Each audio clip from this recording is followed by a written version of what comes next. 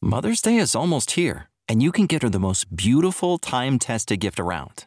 A watch she can wear every day from Movement. Whether mom's into classic dress watches, rare and refined ceramics, or tried and true bestsellers, Movement has something she'll love. And right now you can save big on the best Mother's Day gift ever with up to 50% off site-wide during Movement's Mother's Day sale at MVMT.com. Again, that's up to 50% off at MVMT.com. Save big on brunch for mom, all in the Kroger app.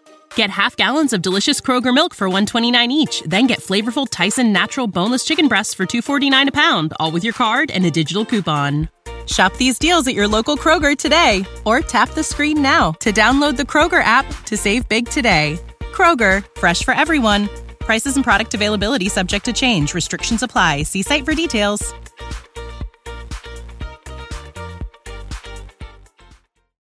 This is On the Block with Strick and Austin. Nebraska Basketball Hall of Famer and 9-year NBA vet, Eric Strickland. Strickland for three! And you're going to go out of here as the Big 8 tournament champion. Middle school basketball coaching legend and Duke basketball shooting coach in his mind, Austin Orman. Coming at you live from the heart of Lincoln, America. On air and online at theticketfm.com. Brought to you by Mary Ellen's Food for the Soul. This is On the Block with Strick and Austin. I am not as broken as yesterday. I am still disappointed. Freddie Freeman, one hit short of another immaculate grid for yours truly. I'm Austin Orman. He's Rico. You already know him. So probably know me. Rico, thanks for tapping in today. Appreciate it. Hey, no problem. Strick should be back tomorrow. Should actually be back in friendly territory in about an hour or so. So we hope his flight is going well, and he'll be back on the block tomorrow. We'll get into the NBA in-season tournament announcement a little bit more tomorrow. I want Strick's thoughts on it as a former player, but that's business for tomorrow. Business for now. Thank Mary Ellen's Food for the Soul, 27th and Pine Lake in that shopping center down there. Stop by, tell Charles and everyone that you are here supporting the ticket. Support those who support us. We really do appreciate it. I know they do as well. 402-464-5685, the numbers to get into the show. Or if you're watching via the stream, leave a comment, whether it's Facebook comment, YouTube comment, a little message on Twitch, or tweet at us. You can get that out there, and we will see it and most likely get to it. Yeah, we'll think about it. We'll consider it. Keep it friendly. Keep it positive. And we'll get to it. That's the deal. Speaking of positive, Rico, I think it's been a really solid 2 days for Big Ten baseball in the MLB draft. Yes. We've talked about it from the Nebraska perspective in Bryce Matthews and Max Anderson, both going very early. Then you get Emmett Olson early on yesterday. And then late last night, Jace Kaminska gets drafted in the 10th round by the Colorado Rockies. That one I was a little more unsure of, but good for Jace Kaminska. His bet pays off, transferring from Wichita State to Nebraska. But those aren't the only guys. The first pick from the Big Ten is this year's Player of the Year, Matt Shaw. Mm-hmm. He goes 13th overall to Knicks Cubs. The Pitcher of the Year, and Connor O'Halloran, goes in the 5th round to the Toronto Blue Jays. And before the last half of the draft, they do rounds 11 through 20 today. Before that starts, the Big Ten had 5 players drafted on night 1, and then another 16 yesterday.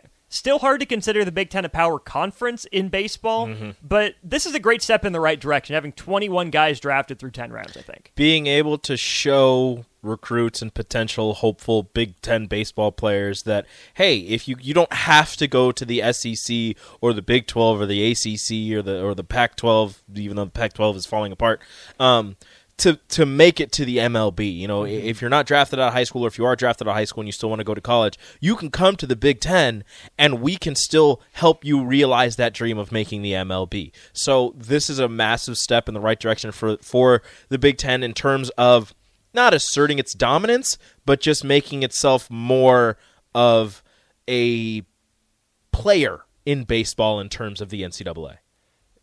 That's absolutely the next step that the Big Ten has to take, right? Continue to get guys drafted, and then you hope that it's those teams that are at the top of the conference that actually win the conference each year, because then what I think that's going to do, in the additions of USC and UCLA being in a warm weather state, being able to play baseball early, is it raises the bar for everyone else, right? The more talent the top teams have, it's hard to ask them to fall back to your level. You shouldn't want that. No. Right? You want everyone else to raise their level. Yes. And that's, I think, the goal for Nebraska with 4 players already drafted. Maryland under Rob Vaughn has been a pretty consistent program. Rutgers has had a really good last couple years for the most part.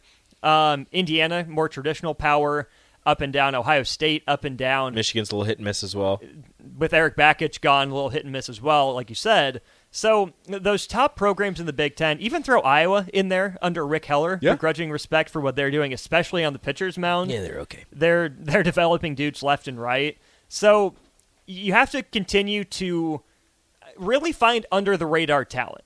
Max Anderson, not under the radar. Nope. He's going to go to Texas A&M, fell in Nebraska's lap. Bryce Matthews, playing in Texas, playing quarterback in Texas, had offers all over the place. That's not under the radar. Athlete. But there are guys in the state of Nebraska that are getting, Cam Kojal from Millard South has a Vanderbilt offer. Mm-hmm. There's talent in the state. So you capitalize on that talent, and then you find some of those under-the-radar gems, whether that's a JUCO guy like an Aaron Polensky when he came from Southeast Community College, and develop it, right? The SEC, the ACC, the Pac-12, Sun Belt even are going to get more of the bigger-name players because they're in nicer weather places. Mm-hmm. But the Big Ten can still be a developmental league in baseball, too, not just football. Mm-hmm. The SEC is going to be able to go after those high school guys that are getting drafted straight out of high school, and they're going to be able to keep them from going straight into the MLB after getting picked in the 18th round of the MLB draft. Whereas, if this isn't like necessarily true, but kind of sort of, if a Nebraska or an Iowa or an Ohio State offers a kid and that's where that kid is committed to. Save big on brunch for mom, all in the Kroger app. Get half gallons of delicious Kroger milk for $1.29 each. Then get flavorful Tyson natural boneless chicken breasts for $2.49 a pound, all with your card and a digital coupon. Shop these deals at your local Kroger today, or tap the screen now to download the Kroger app to save big today. Kroger, fresh for everyone. Prices and product availability subject to change. Restrictions apply. See site for details.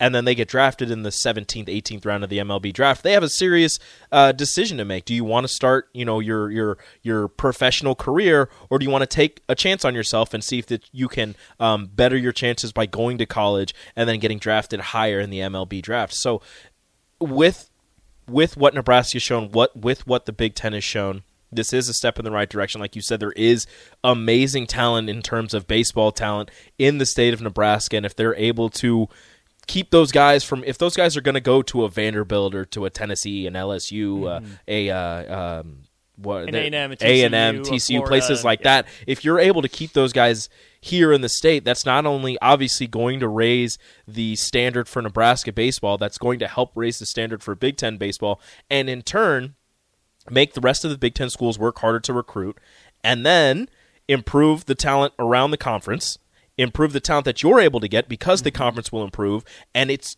the more talent you get, hopefully, will improve the talent around the conference, and that'll help you, and it's all just a giant circle of helpfulness. We also have to throw Mike Bovee into this conversation, Hastings guy who goes up to the University of Omaha and gets drafted as well. So great night for... Third round, right? Third round, yep.